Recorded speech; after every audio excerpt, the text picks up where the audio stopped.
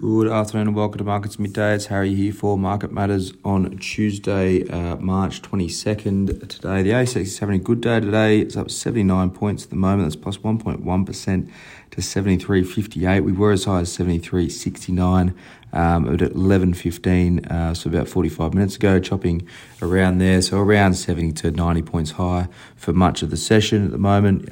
Materials and energy leading the way, the resources stocks leading the charge at the moment. Materials are up 2.91%, energy's up 2%. In terms of the worst two sectors, tech is down 0.93% and real estate's down 0.65%. Hottest three stocks today, Paladin PDN is up 6.02%. Computer share CPU is up 5.13% and BHP is up 4.56%. In terms of the weakest three stocks, Life 360 is down 6.05%. Atlas Arteria ALX is down 4.95%. They have gone ex-dividend though. And Block SQ2 is down 4.1%. Kicking things off with Boral BLD. It's down a little bit at the moment, down 3.77%. They were out with a trading update today. They've been forced to give guidance following some impacts from higher fuel prices and that East Coast weather event for the back end of February and early March.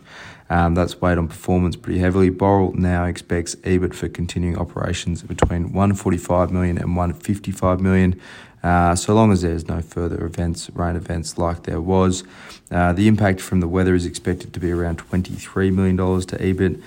Both demand and supply being impacted across Queensland and New South Wales on the back of that.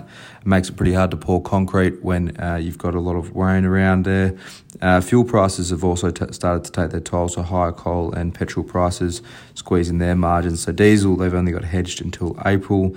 They don't have any coal hedging on the book, so they need a lot of coal to make their products. They need a lot of diesel to distribute it as well. Those cost prices, have been rising pretty sharply since that Russian invasion of Ukraine, and that will impact on their performance for the year. But 145, 155 is a little bit below market. Looking out further, though, that should all sort of recover. They're in a pretty good spot. Plus7 Group, they've got a lot of shares in Boral at the moment. They've got a pretty aligned interest there, so they do have a pretty supportive major shareholder at the moment. So that's probably why the stock's not down a little bit more today. New Hope Coal, NHC, it's up 5.46%. They've got a first half result out there. Half year ends at the end of January, so they're in a bit of a different cycle to most. The mid-tier coal company EBITDA was 554 million. That's up more than sixfold on first half last year. Huge rally in coal prices driving that one there, as well as a pretty solid cost out program as coal was falling through the first half of last year. They are now debt-free after repaying back $310 million worth of debt in the half. Huge deleveraging process going on there. Realised prices were up 147% to 192.4 million. Margins up a fair bit more than that, given those cost control processes put in place. Sizable cash balance now for New Hope Coal after paying back their debt and being plenty of net cash. I think they've got about $500 million worth of net cash on the balance sheet. They're going to pay 30 cents worth of dividends for just the half year. So 17 cents of that is the half year div and 13 cents as a special. So that's nearly 10% yield just in the half alone. The stock price is just a bit over $3 at the moment. They continue to see coal prices being pretty well supported through the second half of their year. Should be a pretty solid standout year for New Hope Coal there, and the stock's rolling on the back of today's announcement.